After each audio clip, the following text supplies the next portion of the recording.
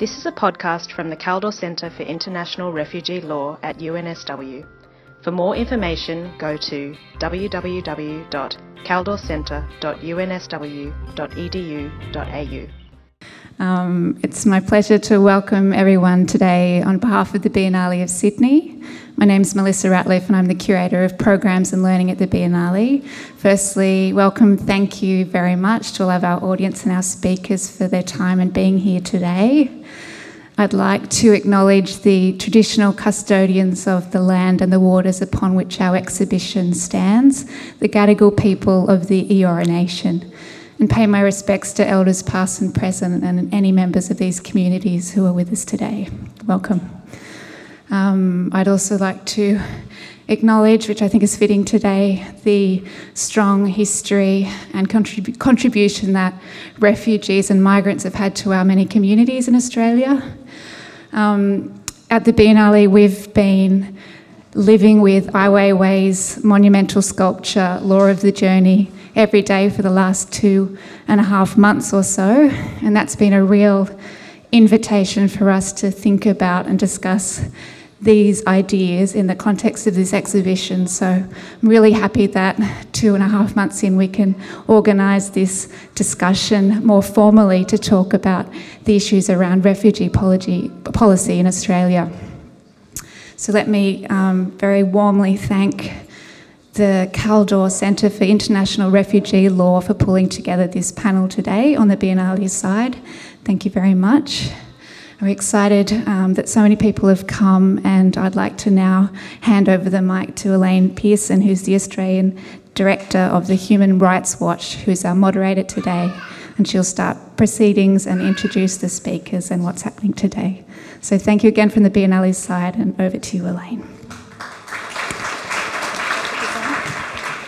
Yep, that's perfect. Good afternoon, everyone, and it is great to see so many people here for a discussion on a really important issue, especially given recent events that have been happening on Manus Island and with respect to Nauru.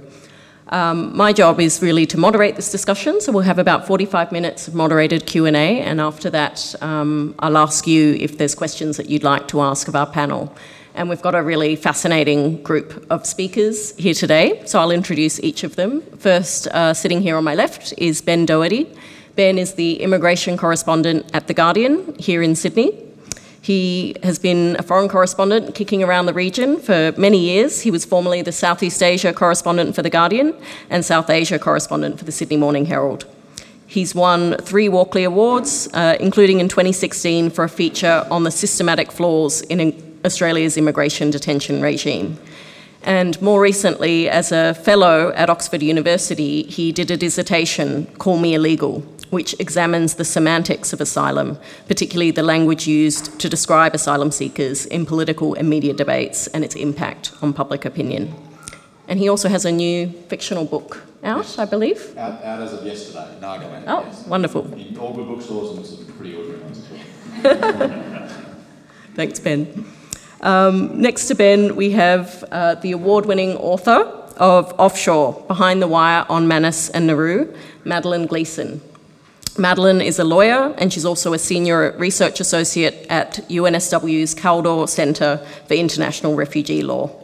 She has worked with the Jesuit Refugee Service in Cambodia and with the UNHCR and the International Catholic Migration Commission in Geneva.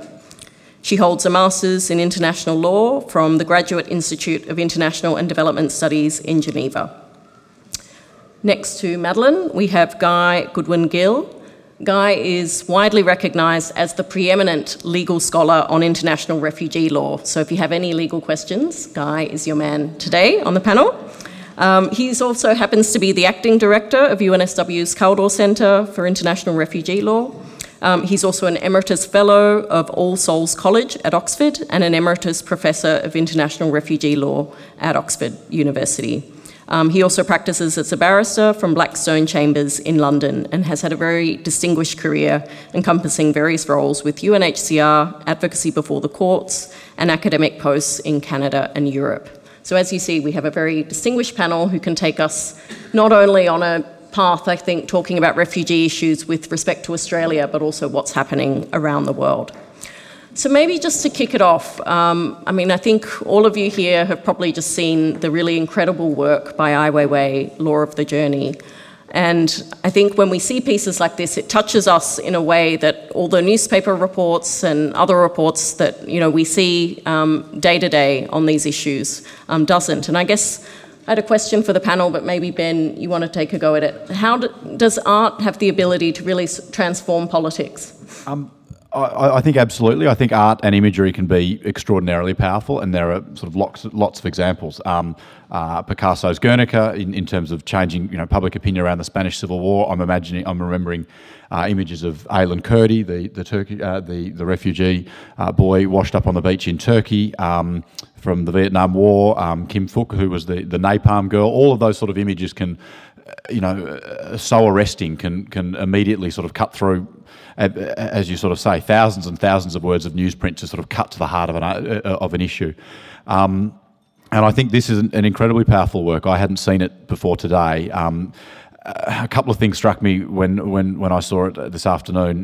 One is the scale of it. Like, it is a big installation. I think that sort of suggests to me the scale of the issue we're talking about, that this is a global and a large issue that will require a huge international, multinational coordinated response. This is not an issue for rich countries or for poor countries or for the global north or south or for one region or another, but it is by its definition a transnational issue and will require an international response. The other thing that struck me walking around today, and I walked around with Madeline, is the absence of any faces. And I don't know if others have noticed that, but the sort of the dehumanisation of those people I think is very striking, and that's something we see very, very often in the debate we have around forced migration in this country and around the world. We see it on Manus Island and Nauru when people are referred to by their 6-character boat IDs. We see it in the sort of dehumanisation of describing people as illegals. All of those sort of language changes, all of those sorts of efforts to distance people, to dehumanise people, the sort of water metaphors that are used for people who are seeking asylum, floods and waves and surges, all of those sorts of things, I think have a very dangerous impact in that dehumanisation, and I imagine that's what that's seeking to portray. So I think it's a very powerful piece, and I think art does have an extraordinary power to move debate. Ben, just following up on that issue of how, I guess, the debate sort of dehumanises the individual stories, there are a number of really powerful quotes around the artwork, and one of them says, it's a quote, it says, "In the first place, we don't like to be called refugees." Are the terms asylum seeker and refugees now so loaded that it's actually not useful to refer to people that way anymore? I do think there are connotations that are being attached to those words now that go beyond their kind of strict legal definition, and Guy can speak to that in particular, but they are used often in a very pejorative sense, and I think the way language has been manipulated in this debate, not just in this country but in lots of places, is no accident. It's a deliberate manipulation of language to try to change the understanding and the shape of debate. We don't have asylum seekers coming to this country anymore. We have illegals. We don't have an immigration department. We have a border protection force. We have all of these quite loaded and pejorative terms that change people's understanding of what it is we're talking about.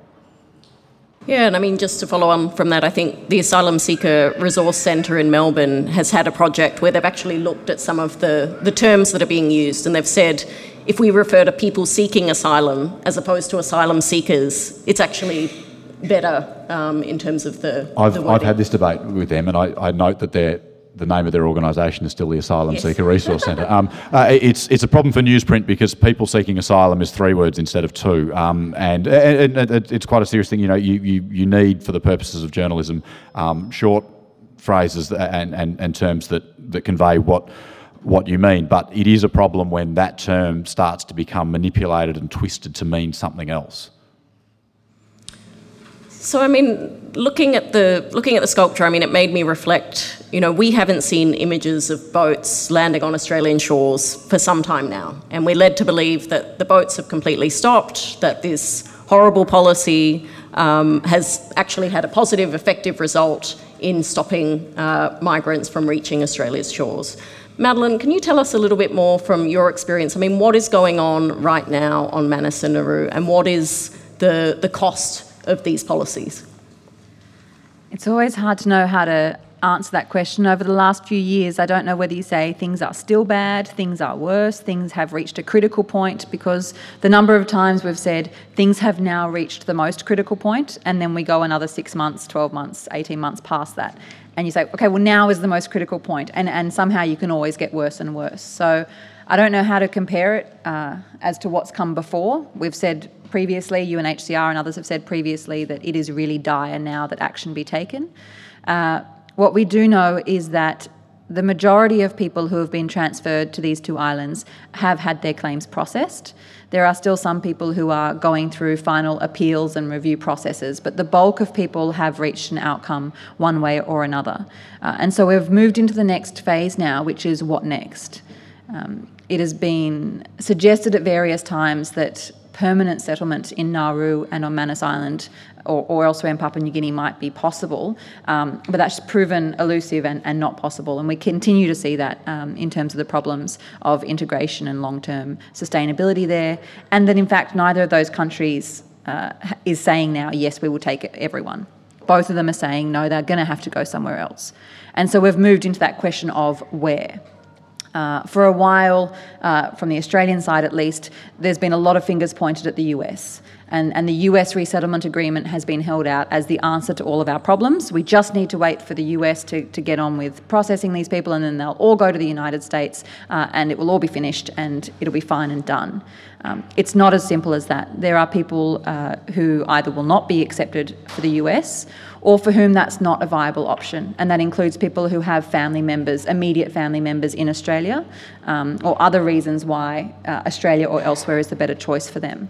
So the reality is there is no solution still for them. There is a New Zealand offer to take maybe 150 people a year, and that would mean something for those 150 people a year, but we have continued to stall on taking up that offer. And there will be people for whom the only realistic practical option is Australia. As I've said, usually because they have immediate family and other ties to the community here. So whether the government changes its policy on that or not, until that happens, they're sort of stuck in limbo and deteriorating physically and mentally. Madeline, how many people are we talking about? How many people are left on Manus and Nauru? How many have already gone to the US? And I guess how many are not refugees or are not going to be resettled because of their status? So the numbers left on these two islands are under 2,000, possibly even under 1,500, I think, at this point. So we're talking about a tiny number of people left. I think several hundred, a few hundred, maybe 2 or 3, I think, have gone to the US already. But many more than that have gone through the processes of having initial interviews, getting fingerprinted, having their background checked. So there are a number of people in that process, only a few hundred that have gone so far.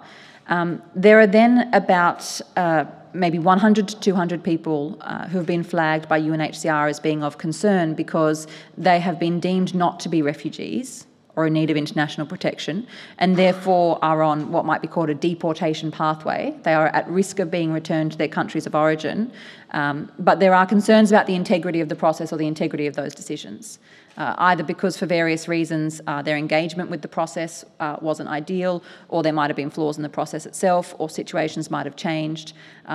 But the people that know best are telling us that there are about 200 or so cases that need careful review, and so far that's not occurring.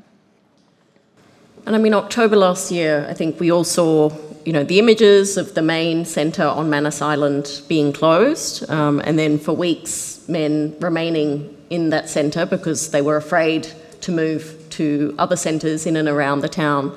Earlier this week, we saw a Rohingya man who was very sick, who threw himself from a moving bus and ended his life.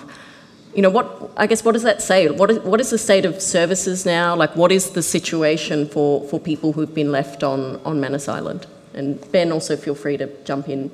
Yeah, I mean, Ben, maybe you know better than me. My understanding is even more minimal than when the centre was open, in the sense that there's sort of the bare minimum services being provided, but nowhere near enough and nowhere near what's required to meet the very complex needs. If you can think of the type of people who are in this place, who already fled difficult circumstances and then faced several years of imprisonment, and the difficulties that came from that then, you're talking about very complex health and other needs that is, I think, a bit ludicrous to suggest that in a remote Pacific island that they could be met, and particularly in this case. But Ben, you're in touch with people there.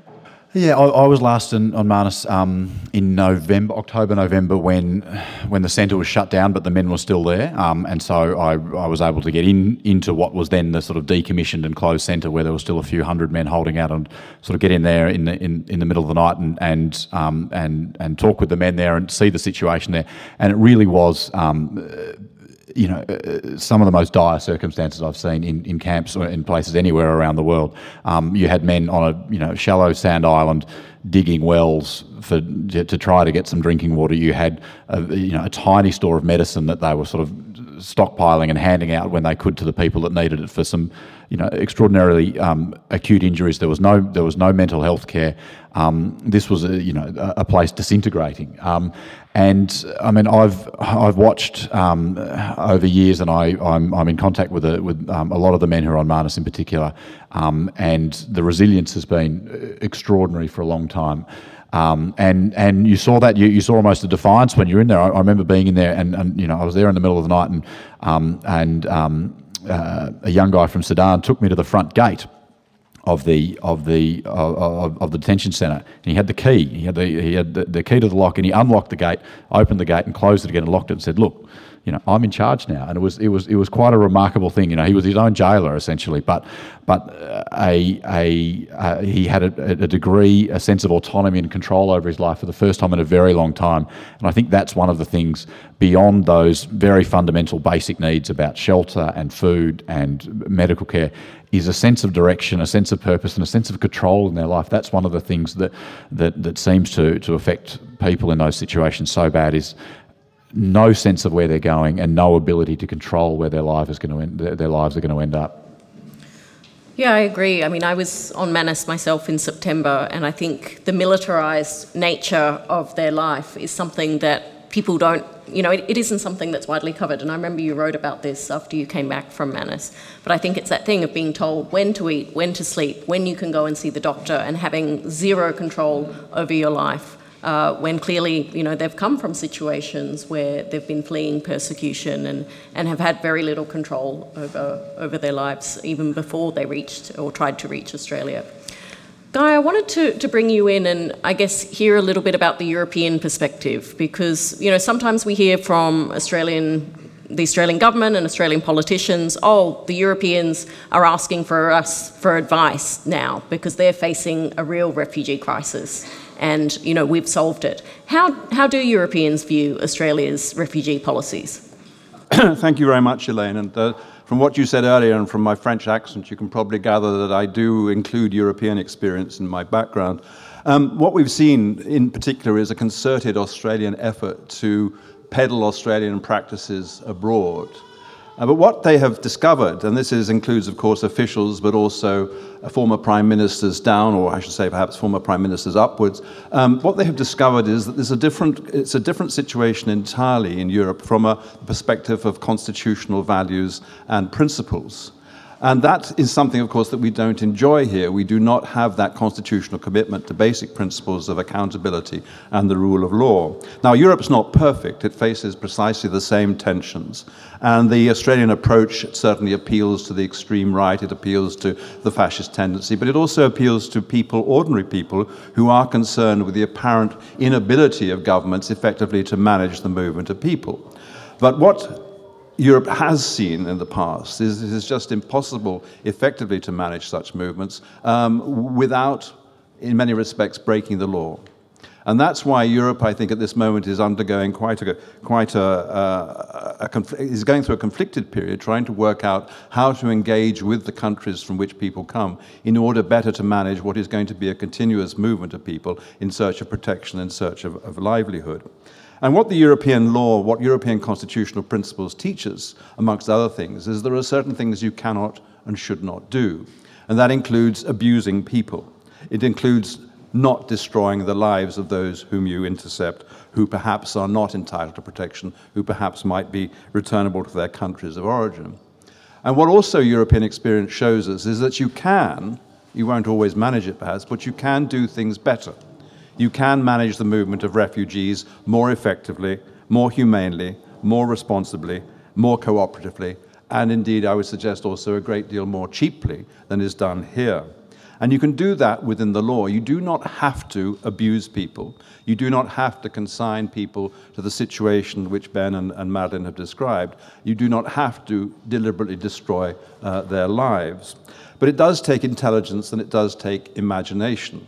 And that sadly seems to be lacking at this point in time, as indeed is the willingness of Australia to cooperate effectively with its partners, not just in the region, but in the international system overall. And I think, building up on what some of the things that Ben and Madeleine have said, we do need here seriously to interrogate the motives of those who knowingly, deliberately, intentionally introduce programs and practices which foreseeably lead to abuse, to psychological damage, to physical harm. We need to interrogate those who introduce those policies to examine exactly why, knowing that alternatives are available and feasible, they nonetheless engage in these practices continuously. I think it's a very worrying aspect of our current cadre of policymakers and politicians. Down the line, I think, as activists in this area of human rights, refugee protection, and so forth, we are going to have to consider what other measures might be viable in order to ensure that in the future, measures are introduced which do respect the dignity of those in search of protection and do which aid in the finding of solutions. And that may well indeed, I think, lead us to consider the potential criminal liability of those who have knowingly done such harm to others.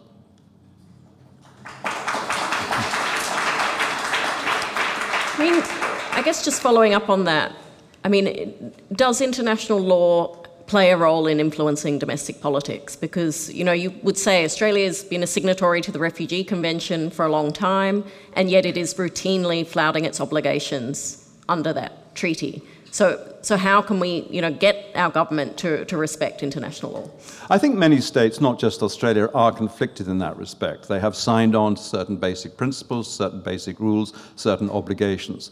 And then they find that when they come to implement, or when it's demanded that they do implement them, they find themselves up against other pressures. The pressure of re-election, for example, or the risk of being penalised or pilloried in the media, which politicians tend not to like too much. And I think that very often leads to them attempting to find a way around obligations or to reduce to a minimum the level of their commitment. In some respects, I think that's part of the scene, and that's why international lawyers and advocates for human rights and international law are in this perpetual dynamic, in this tension, which exists between the obligation on the one hand and the domestic needs on the other. So I'm not surprised that states will try to find ways around or ways to minimize their obligations. It is indeed true that Australia has one or two not so very nice examples of rejection of international law and supervision. But as I said, that's in many respects par for the course and something which we must expect. It's something which also applies in civil life, taking international law out of the picture. We are in perennial conflict, if you like, or contestation with government to ensure, for example, that social justice is included as part of their policies and practices. And sadly, we know all too well that corners tend to be cut and that social justice very often has to take a back seat in the eyes of those who govern us. I mean, earlier this week, we had a very impassioned maiden speech from Jed Carney, the new Labor MP, where she basically said, look, something has to be done. This situation on Manus and Nauru cannot continue. Can we, if we have another election that's based on the boats and around asylum seekers, is this, you know, an argument that Labor can win, or is it impossible? No, I think it can be won very definitely, because I think we can show examples of how we can manage the movement of people much better than we do at the moment. You do not have to abuse people. There are other ways to achieve the goals that you want to set for yourself. And there are other ways of ensuring that the people at large can be confident in the ability of their government effectively to manage the borders, because that is a major concern, but humanely and responsibly and in accordance with international law. I agree entirely with Guy, but there is a risk that in the sort of heated atmosphere of an election campaign, all of a sudden it becomes a race to the bottom, and for since Tampa and to be honest before, the politics has always poisoned the policy, and it's so difficult in this area to have a sort of rational, reasoned policy debate, because the political imperative, the desire to be seen to be tough on borders, to thump your fist on the table and to be the strongest on that because it's seen to be electorally advantageous, that has for generations now poisoned the ability of this country to have a sort of reasoned and practical debate about this. I mean, what would be the solutions then? Say, we were able to get the government to abolish offshore processing. What would be some alternatives, I guess, to address the fact that these are mixed migration flows? Not everyone who's getting on a boat is fleeing persecution. There certainly are people who are leaving for economic motives. I guess, what do we do? What's the solution? And this is for any of you, really. Perhaps the first place to start, instead of what should we be doing, is what should we not be doing, or what are we not prepared to do? Start with what's not on the table. And I can say, if I was a policymaker, I'd say, well, I'm not prepared to abuse people unnecessarily, or I'm not prepared to implement policies for the sake of being cruel, to tear apart families, to cause damage to children. I'd think of some pretty minimum standards, and they're things that most Australians would support because they're basic fundamental human values that we all share. And you say, so we're not prepared to go beyond that standard. And that we've got to keep that, because in the debates we see now, there is no flaw. There is no thing that's too bad for us to do. So we need to reintroduce that flaw first. And then I think the issue is that migration is not something that can be solved or answered or addressed with a simple slogan like "Stop the boats." It's something that's complex. It's something that will need a very multifaceted approach of understanding. I mean, a few suggestions, if I was to put out a few, I'd think, okay, well, let's start at the beginning and see what are the places where we can stop the reasons why people have to flee in the first place. And Guy afterwards might have some interesting examples. He's just come back from Africa about efforts to stop some people from having to leave their homes in the first place. Australia could do more at the moment, I think, in terms of why people are having to flee Myanmar, to try and address the root causes of displacement.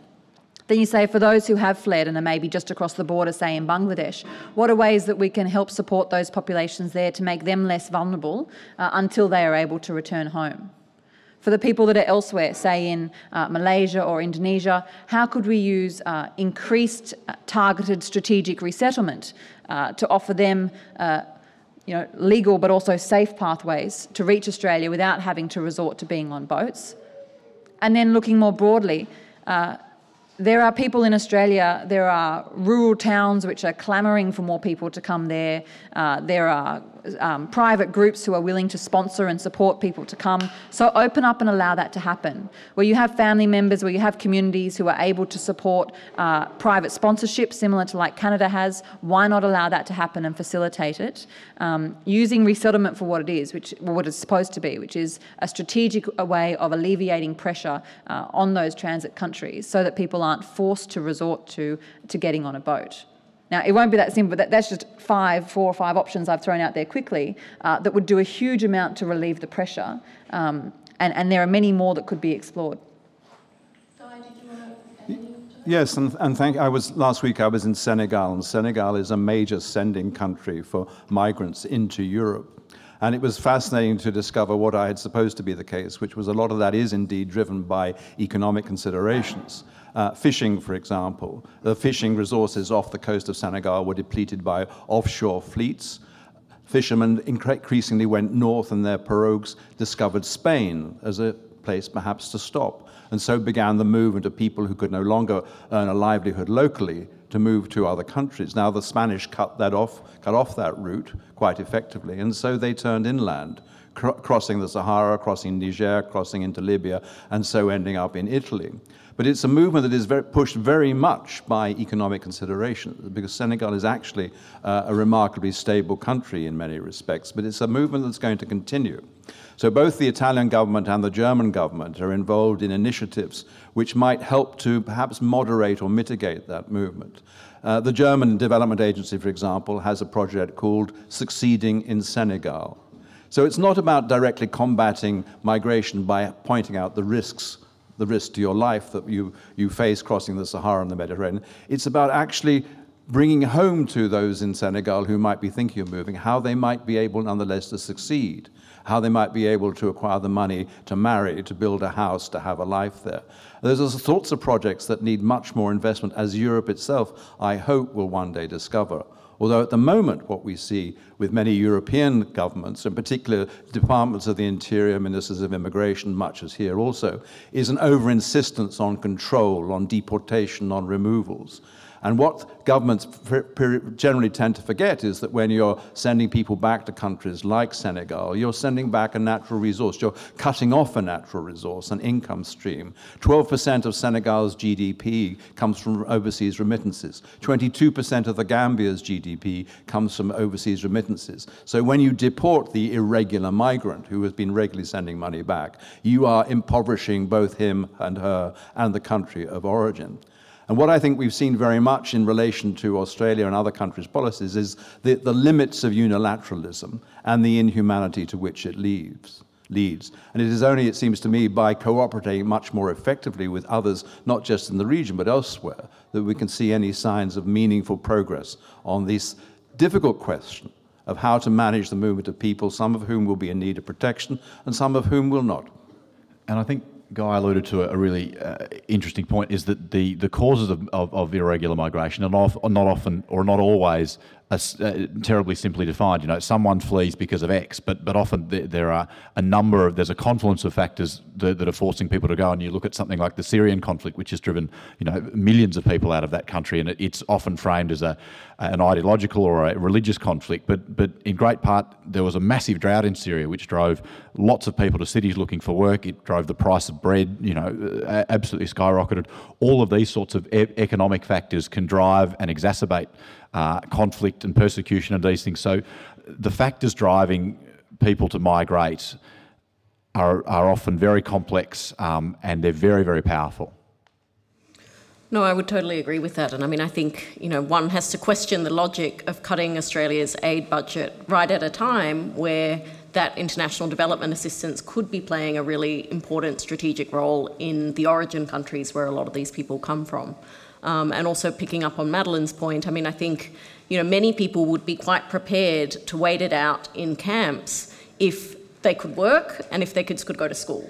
Those are generally the two basic things that people want. And I think people would be very happy to stay in Indonesia or Malaysia or Thailand.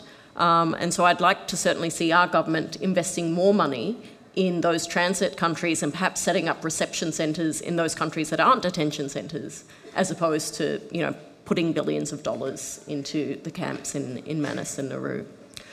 I guess I wanted to sort of take it a little bit broader, just probably have a last couple of questions before I open it to the floor. I wanted to ask a little bit about the Rohingya crisis, which, Madeline, you just touched on. Ben, I know that you were in Bangladesh earlier this year. We know that there's about 1 million Rohingya refugees in camps right now in Bangladesh. What is the situation for them? Sadly, Elaine, the situation in those camps is dire, and it is going to get very much worse very, very soon. I first started going to Kutupalong camp, which is the biggest camp near Cox's Bazar, right on the border there, in about 2011. I remember going and being struck. It was about 110,000 people then, and had been there for decades at that stage, and being struck how big this was, like a city. It was enormous. It's now about 650,000, 700,000 people. You can stand in the middle of this camp and look across in every direction as far as you can see, and you see nothing but entirely denuded hills covered in canopies and shelters as far as you can see in any direction. It's like a city that stretches as far as you can, and the level of need there is just extreme. It's an incredibly young cohort. About half of the people in that camp are under 18. There are hundreds, if not several hundreds of babies being born every day in that camp, in those camps. And the rains are coming, essentially. What's happened is people have moved into what was heavily forested hills, and they've been completely denuded of any vegetation that is sort of binding these hills together, and they've sort of carved a flat spot in the side of a hill to build a shelter, and that's where their family is. And when the monsoons come and when the cyclones pass through that part, of the world. There will be landslides from the top of those hills, and there will be flooding in the bottom. There will be waterborne disease. The aid agencies are on the ground, and there are a great many of them, are sort of preparing as best they can with this monumental task of sort of preparing to get through the wet season, which is going to be very, very difficult.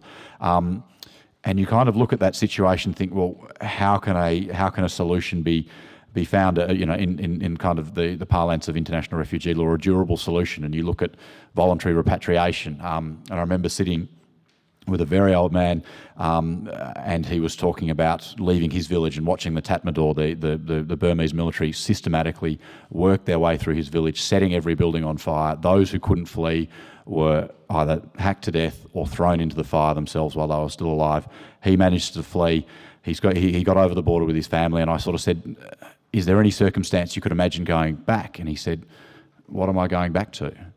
And he said, this is the third time I've fled my country and I can't go back again. So the idea that a large number of those people will soon be willing to walk back into the arms of the military that's persecuted them for generations and has committed a genocide against them in the last year seems to me to be far-fetched. I think if you look at local integration, Bangladesh is a country facing enormous population pressures of its own. It's a poor and developing country facing lots of systematic challenges, and to put the burden, as so often happens in these cases, on a neighbouring developing country seems incredibly unfair.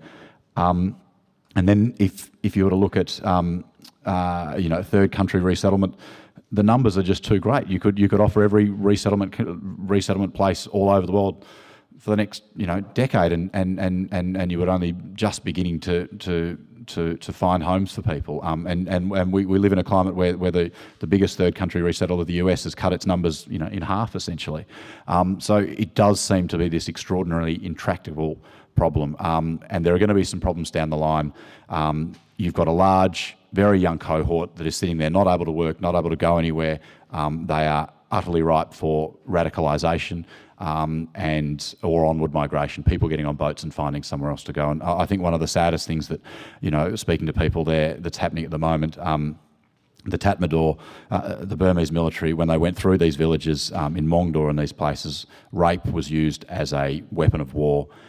And that was about 9 months ago. And so babies are now starting to be born that were conceived from these rapes. And there is a huge level of concern that these babies are going to be born in secret and they're going to be abandoned, or there's going to be infanticide. There is a burgeoning humanitarian crisis in this part of the world. If I could just comment, and we've seen this week, we know that this type of situation requires leadership. It requires international leadership. And we've seen this week that Canada, for one, has stepped up with a series of measures that it plans to take to try and assist in this regard.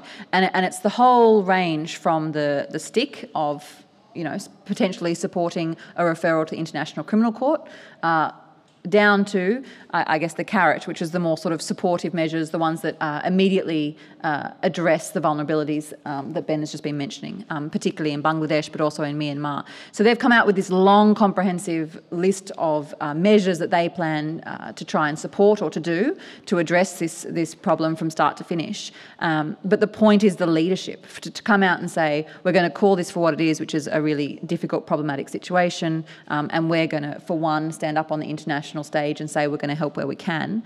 We need to see more of that, because to sort of relegate this to a situation that's happening up over there and pretend it doesn't have anything to do with Australia or the rest of the world will come back to bite us and them very badly. Well, that's right. And I think the Australian government has not even suspended military cooperation with Myanmar. I think there was a Guardian piece that said actually military assistance to the Myanmar government has increased in the past year, despite the fact that it's that same military that has been killing, burning down villages, committing systematic rape. So if there is no point training a military like that. I think the Australian government needs to join the initiatives of Canada, Europe and others to really end this cycle of violence. Because when we speak to people also in those camps, and Human Rights Watch had a researcher there just yesterday, actually, we just put out a release about a landslide that happened and completely demolished the shelter of this family. But there's so little space in that camp that this guy is being forced to build a new shelter in exactly the same location where that landslide happened. But for many of these people, they don't want to come to Australia or to other countries. All they want is to go home.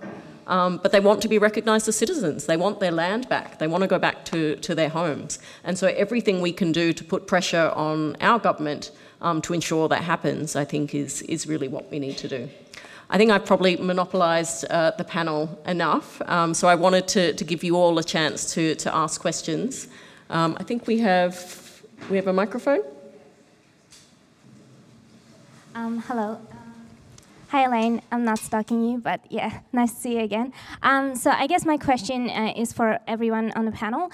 So we know that Malala has been, given the opportunity to become an honorary citizen in Canada and become an active agent of change to empower the girls as well as fight against the Islamic extremists and Taliban.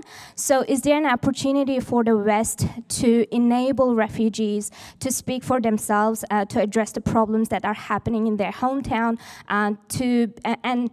more like see them as an active agent of change rather than victims of violence? Is there an opportunity for us as Australia to support them and create a platform for them to speak for themselves?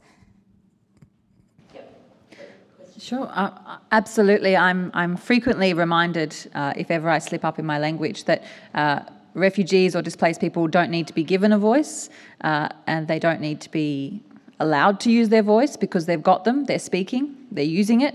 The only difference is that perhaps we're not listening.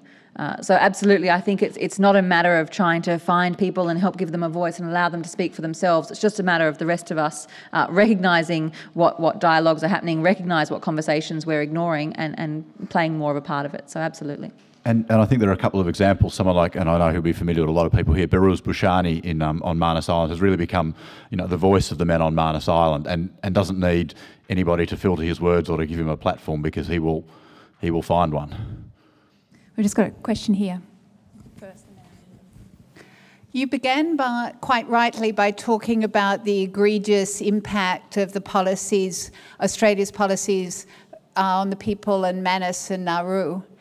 But we also have 5 years' worth of people who haven't been able to get on boats or who have got on boats and been turned back. Can you please reflect on the legal and ethical implications of that from Australia's perspective, and also on the political message that it is generating, or the political environment it's generating in Southeast Asia, where very few countries are signatories to the Refugee Convention?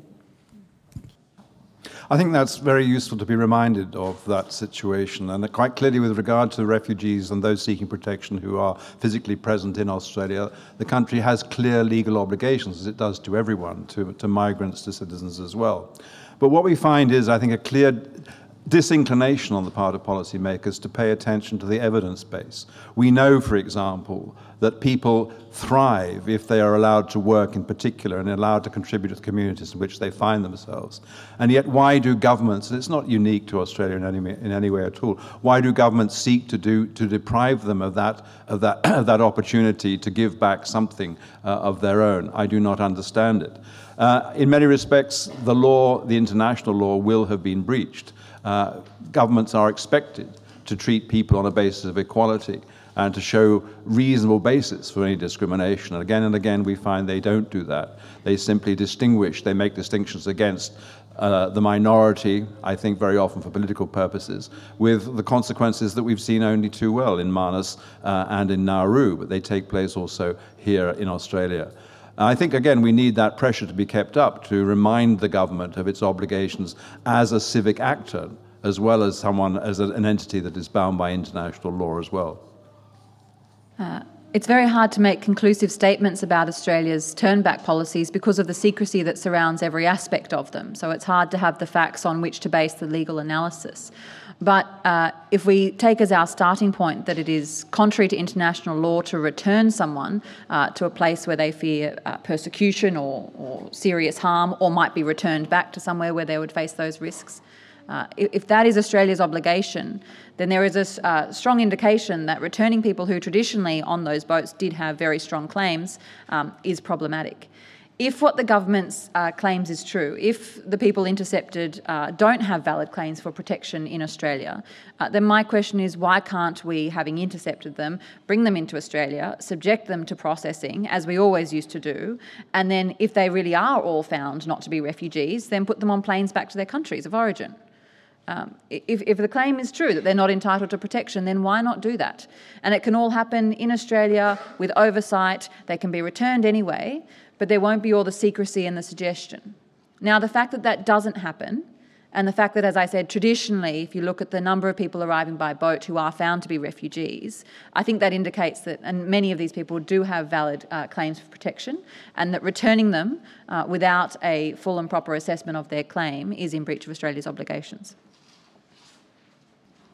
Hi, my name is Zora. Basically a PhD student at Australian National University, and I'm doing exactly the examining the how international refugee law influencing the domestic policies of Western states.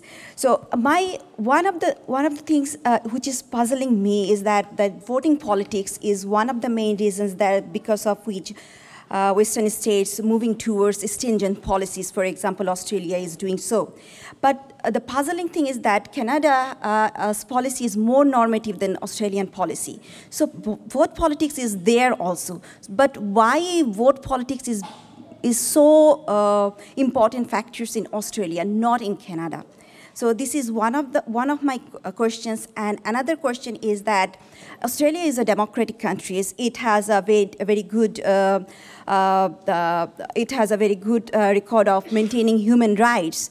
And international, there are many things like if any country who violate international human rights norms, in that case, local actors, for example, the epistemic community, civil society, they put meaningful pressure on the government so that they can, the country becomes more normative, respect the human rights norms.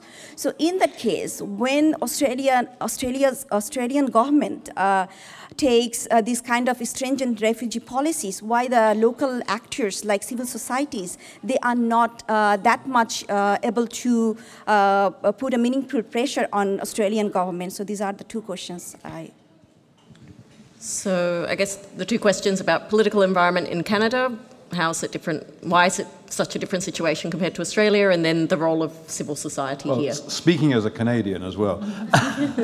I think that's a very good question, but I think the answer would take a seminar or two. I think one of the most important factors in Canada is the extent to which the community, people at large, have been involved since the Indochina refugee crisis in sponsoring resettlement in the country. That has, I think, put a completely different perspective on the issue of refugee reception and resettlement, indeed, the involvement of the people in the process. And I think that's something which, for various reasons, other governments, not just Australian, but also some European governments, have tended to resist. And I think they do that for mixed motives. I think one of it is part of an anti-democratic tendency, the fear that if the people get too involved, then the people might have too much influence. And I think that's something that we need as civic actors to take on board and perhaps to push and to keep pushing for initiatives that are already beginning here on private sponsorship, amongst others. So I think that's one reason that explains the difference. I mean, there are many other factors involved. Guy, can you just explain for people here, how does it work in Canada, the private sponsorship? Well, it began very interestingly back in the 1970s, when the Canadian government foolishly said at the time of the Indo-Chinese refugee crisis, we, the government, will sponsor and take in one refugee for every one that the community itself accepts. And the community came on board and said, right, we'll do that. And suddenly Canada had a refugee resettlement quota of 40,000. And sponsorship takes place through small groups, which might be, for example, involved with a church or another civic organization, a group generally of 5 who come together undertaking to provide basically support for a year for a refugee or refugee family.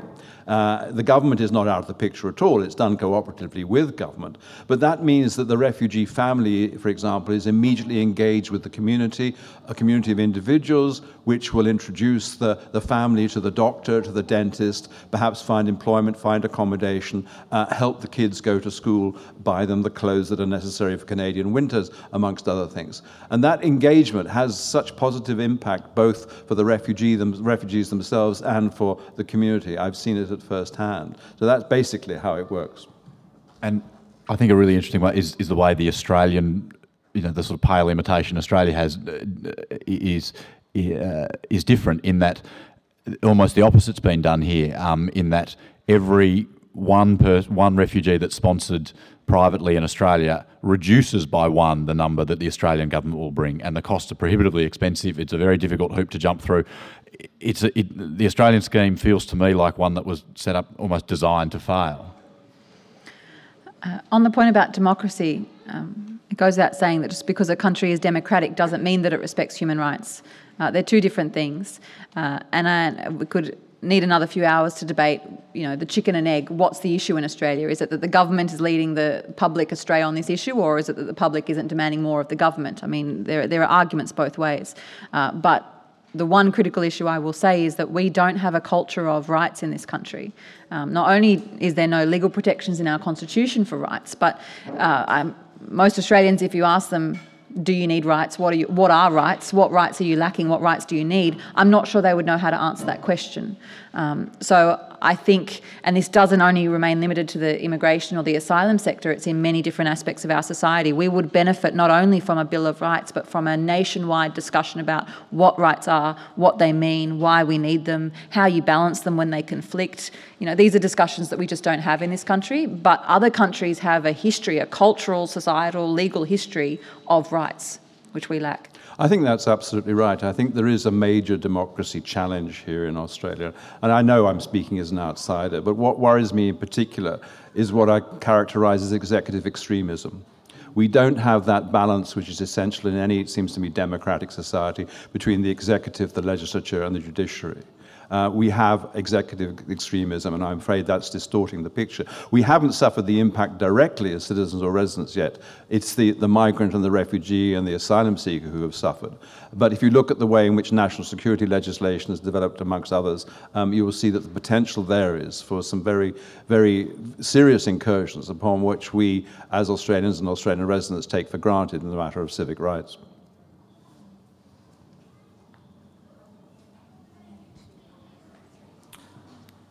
Thanks to all the speakers. I guess it's a follow-up question from a couple of questioners ago about the impact not only of the turnback policy, but also Tony Abbott's decision to put a complete freeze on resettlement from Indonesia.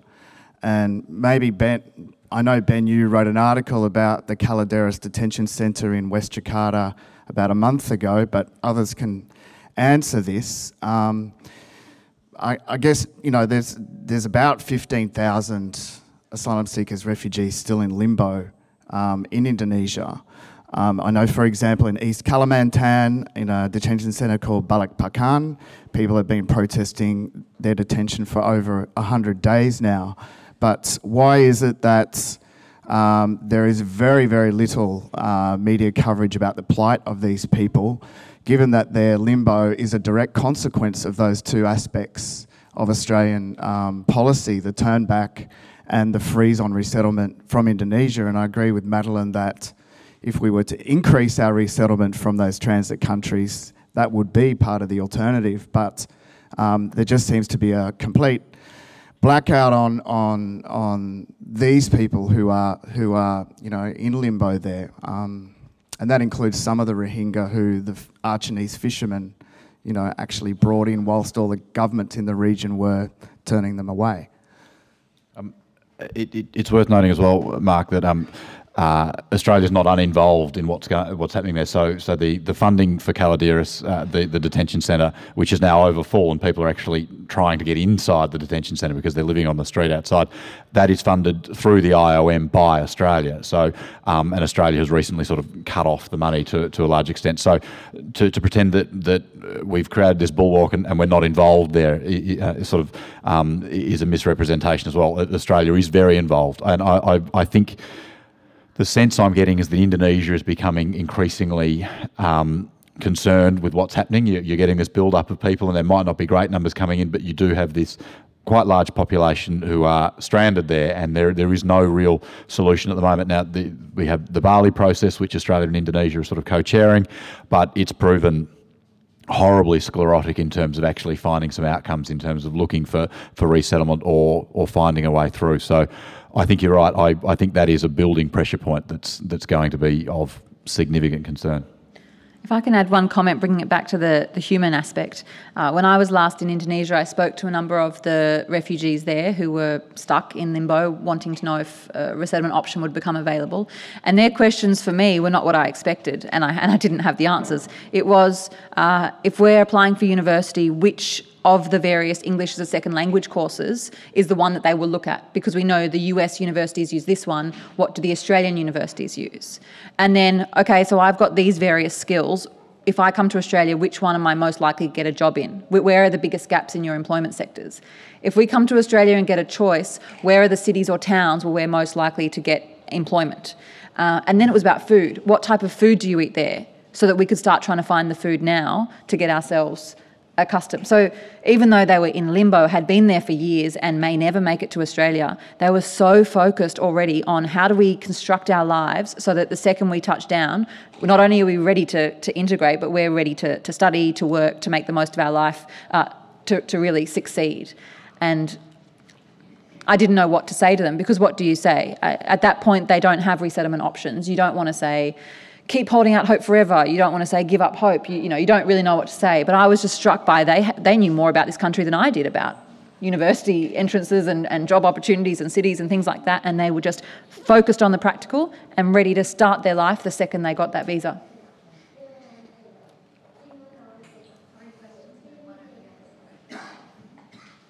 Hi, sorry, a really quick question. Directed at Madeline, but anyone can answer. You spoke before about rural communities who have job shortages, particularly in the younger market. Do you have any kind of practical suggestions as someone who grew up in a rural community and knows lots of people who say the same thing? They say we have such a shortage of young workers. How do we, we would happily take on refugees to come into the town, and we've seen the positive impact it has. Are there any practical suggestions for how communities can reach out and make it known that that's something they want to be involved with? That's a great question.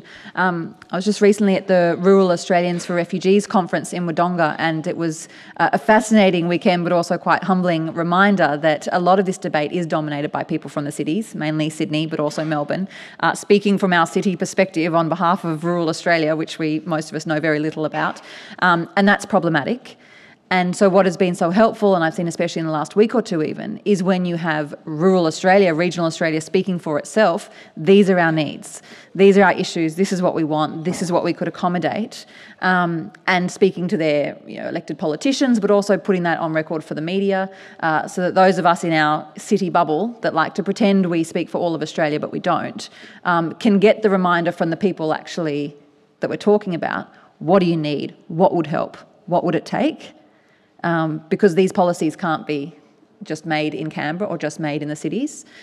So, like I said, those articles where it was really practical examples of this town and what they need, continuing to speak up and say, here's what we want, and getting that on the record so the rest of us can read it and think, oh, okay, maybe there's something we need to look at there. Really helpful. There are a couple of great examples. The classic one is Nil in country Victoria, which was a town, and you see it in lots of country towns that was sort of withering on the vine a bit, a loss of particularly young people and job opportunities. There was a big chicken factory in Nil, and it was basically going out of business. Through a couple of connections, a whole lot of Karen refugees from Myanmar, from the eastern side of Myanmar, moved there and have basically revitalised this town. And there are a couple of 100 there now. They all work in the chicken factory. They're all working. They've got and this whole community is coalesced around this new group. And you talk to Andrew Broad, who's the Nationals member for Mallee, and he is one of the biggest supporters of private sponsorship for refugees in the Australian Parliament, because he's seen what it's done to that town. It's revitalised the economy. It's revitalised the fabric of that community. This question goes out to Ben, but everyone else as well. When we talk about refugee camps, particularly in Bangladesh, Jordan, and Pakistan, what forms of governance and power dynamics come into play within the refugee camps themselves? Right. It's worth making a point at the outset that often when the discussions around refugees, people sort of immediately think of refugees in camps, but it's about, and I may be corrected, about 50% of the world's refugees live in sort of urban settings and are not in camps. So it's certainly not the only scenario. Power dynamics, I'm not exactly sure what you mean, but I have an inkling. And they vary from place to place with how well set up they are, how established they are, how big they are, and the sort of resources that get there. Certainly, there is sometimes a feeling of a loss of autonomy there, but in terms of that your lives are quite directed while you're in a refugee camp, and you're sort of beholden to the agency, the UNHCR or the NGO that might be providing services to you. I think most people, though, in those situations are grateful for the support and the assistance that's being put around them. I think.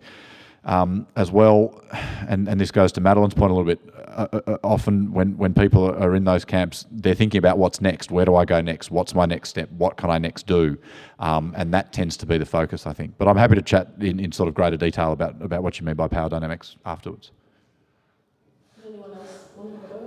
I think it's impossible to generalize, in fact. I mean, camps and settlements vary immensely. I don't think there are probably two that are identical. I mean, some of them are semi-closed, some of them are more in the way of settlements where individuals can move freely in and out and just use the place where they're presently at as a base from which to engage with the local community. Others are much more circumscribed. Governance also varies. Some are relatively self-governing. Some have a much higher government presence, national government presence than others. NGOs, non-governmental organizations, are generally present, very often providing certain services under contract with the UN High Commissioner for Refugees, medicine, accommodation, education, and so forth. It varies immensely. I think one of the big challenges, and we certainly saw that in the 1980s when I was in UNHCR looking at repatriation movements, one of the big challenges is, of course, representation, going back to the refugee voice again. If you are trying to promote or looking at the possibilities of return, how do you ensure that refugees voluntarily want to go back? Who speaks in the refugee camp or settlement among the refugee group for the refugees? That, I think, is a continuing challenge, not just for the broader picture, which is getting the refugee voice heard in international fora, but at the local level, getting the refugee voice heard in matters of self-governance and agency.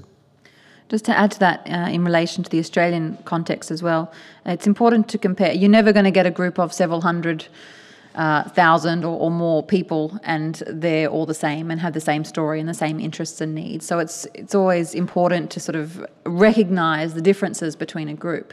That said, you're more likely to have similarities between the people in the camp in Bangladesh that have come just across from Myanmar than you're going to get, say, in Nauru or Manus, where you have people from all different countries, all different backgrounds, who have fled for very different reasons, who have had very different experiences and are looking for very different solutions or outcomes.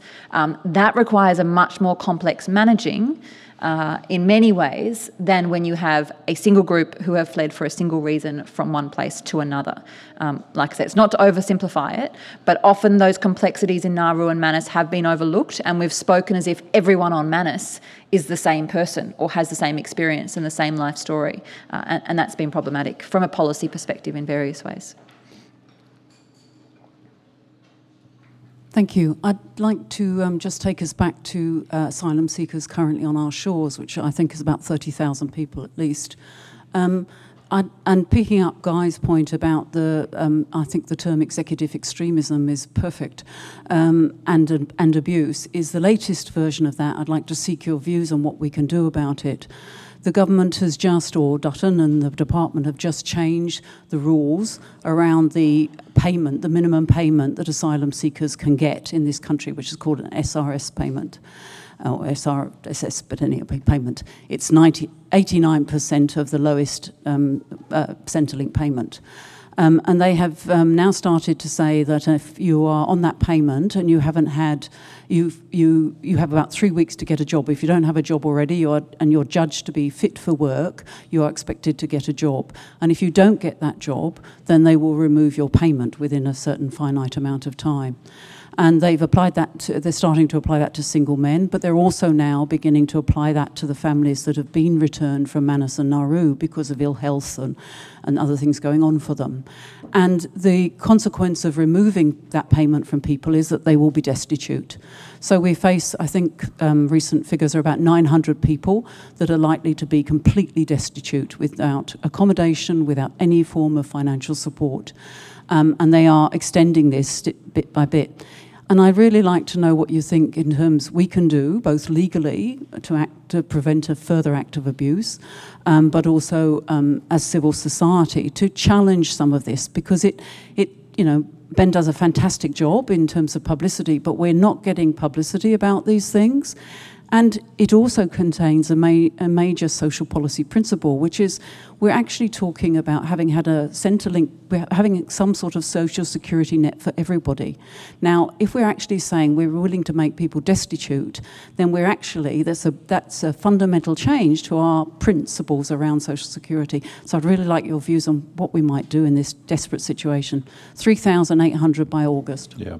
No, I picked up on that just last week, and I was worried again by memories of what was attempted to be done in the United Kingdom about 15, 20 years ago, where the then Home Secretary Blunkett introduced a policy which was effectively a policy of destitution, deliberate destitution. He was advised by his advisors that this might well lead to people dying on the street, and it is rumoured that he said, so be it. Now, that policy didn't go through because the court stopped it. And they were able to stop it because the consequences would have been contrary to Article 3 of the European Convention on Human Rights, which outlaws inhumane treatment, amongst other things. That, of course, we don't have here. We don't have that legal recourse, at least in Australian law. Looking further ahead, I'd like to see a day when those responsible for such policies, if they were to travel overseas, might find themselves in a country that actually recognises universal jurisdiction and up on a charge. Because if we can't deal with sadism at home, then perhaps we should think about jail time in some other place.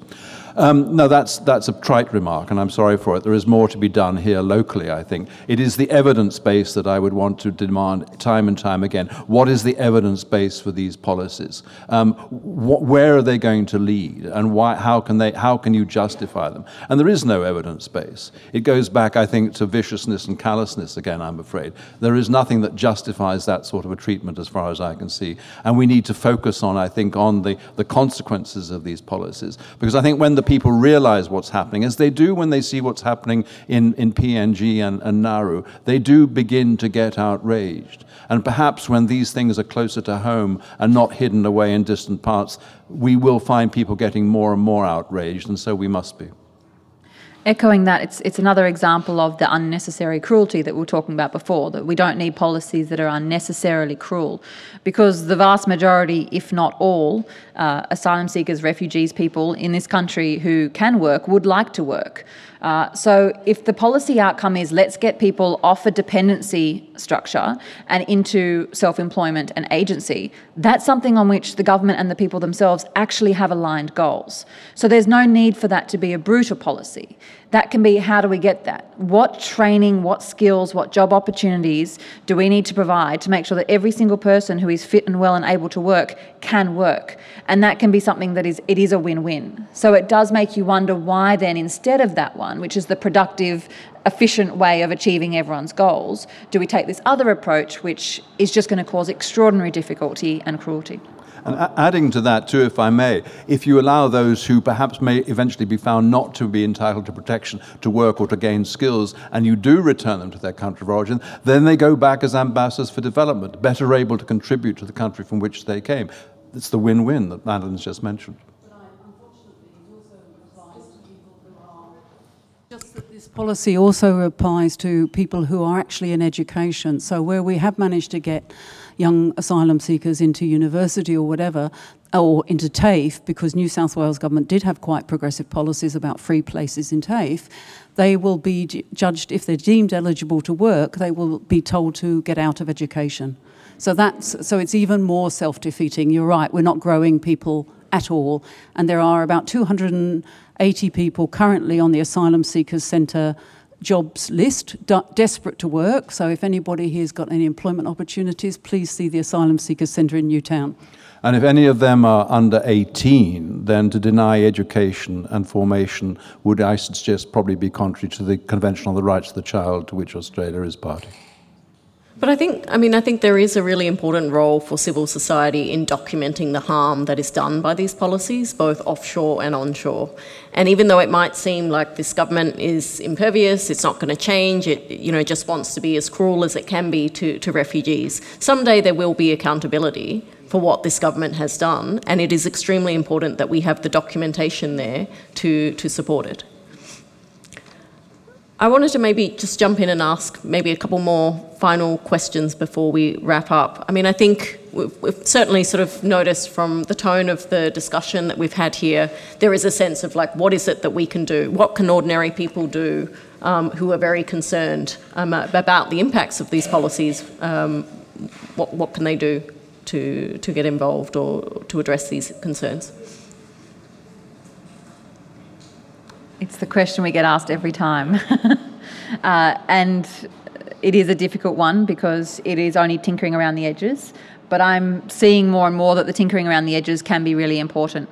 So I think it's breaking the task down into some sort of manageable bite-sized piece, looking in your little part of the world at what the issues are, whether it is that you're from regional Australia and think there's something that can be done there, whether there's someone in your community who's about to have support withdrawn.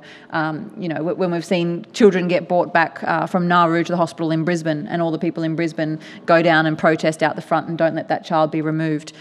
There are little things that can be done in your little part of the world to just continually keep up the pressure of we're going to focus on this one issue and try and make life a little bit better, even if it's just for one or two people, even if it's just on one issue.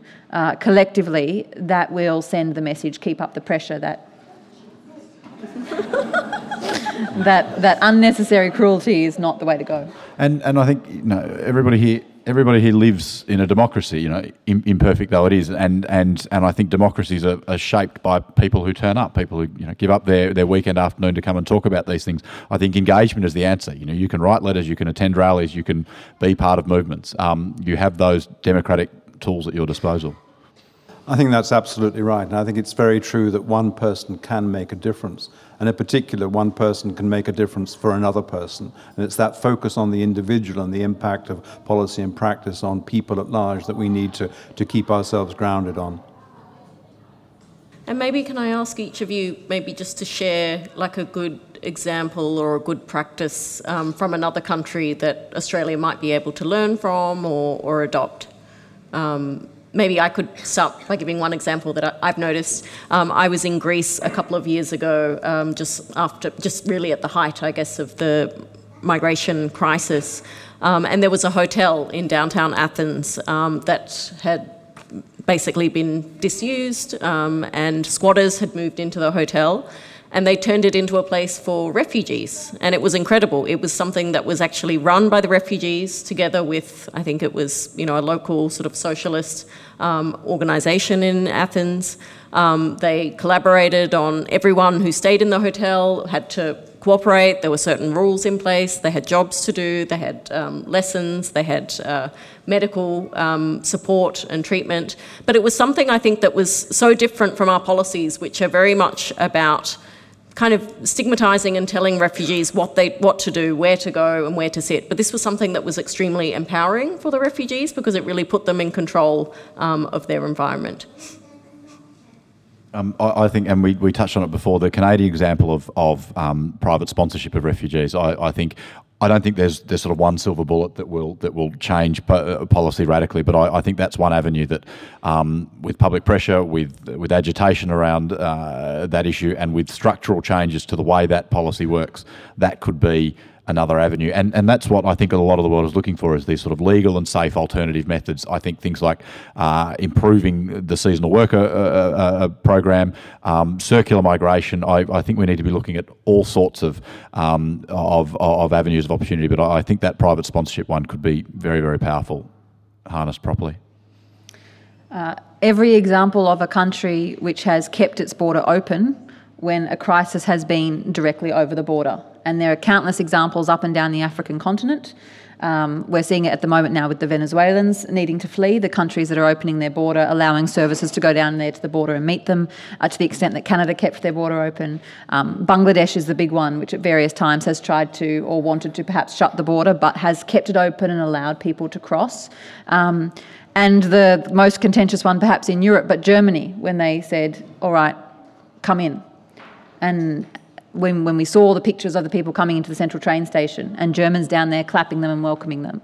Now, if that approach had been followed by Germany's neighbours, we would have seen, I think, a very different turn of events there. You know, they know that Syria is right there. They know that there is a massive exodus from Syria right now, and most of us in the world are not innocent in what's going on there, and have had some role to play, most of the governments in the conflict. So to say, you know what, at this moment, we're just going to have the border open and we will deal with it later. We're not saying that you will come here and stay here forever and become citizens. We're just saying for now, when there is an immediate acute pressure, let's open the border and let you in and get to safety. And if I can just put my international refugee lawyer's hat back on again, I must admit I have certain reservations about the way in which we label some people as refugees and some people as not refugees. I am conflicted in that regard because I'm very conscious that the need for protection is writ much more widely. But I do want to emphasize that if we're going to maintain distinctions between those who do and those who do not need protection, we can do it. We can do it effectively and efficiently as we've done in the past. It means front-end loading. It means having a process in which you bring people in, you counsel them, you provide them with legal assistance, and decide what is the best to be done for them, whether it is to be that they be returned to their country of origin because they have no need of protection, or that they be granted that protection which is due to them. We can do it. We have done it before. It requires front-end loading, a measure of expertise, a challenge certainly, but I think it's much cheaper, much more effective, and much more humane than what we see at present being operated here. Thank you. So thank you so much to our panel for a really excellent and thought-provoking discussion. I wanted to say thank you to the Sydney Biennale and to the Kaldor Centre for hosting this discussion. If you want to get more information about some of the issues that we've discussed here today, I would encourage you to go to the Kaldor Centre's website. They have excellent briefing materials by Madeline and by Guy. I'd also suggest you read Ben's reports filed on The Guardian, or also go to the Human Rights Watch website where we regularly file documents about what's happening offshore. So thank you all so much for coming along this afternoon.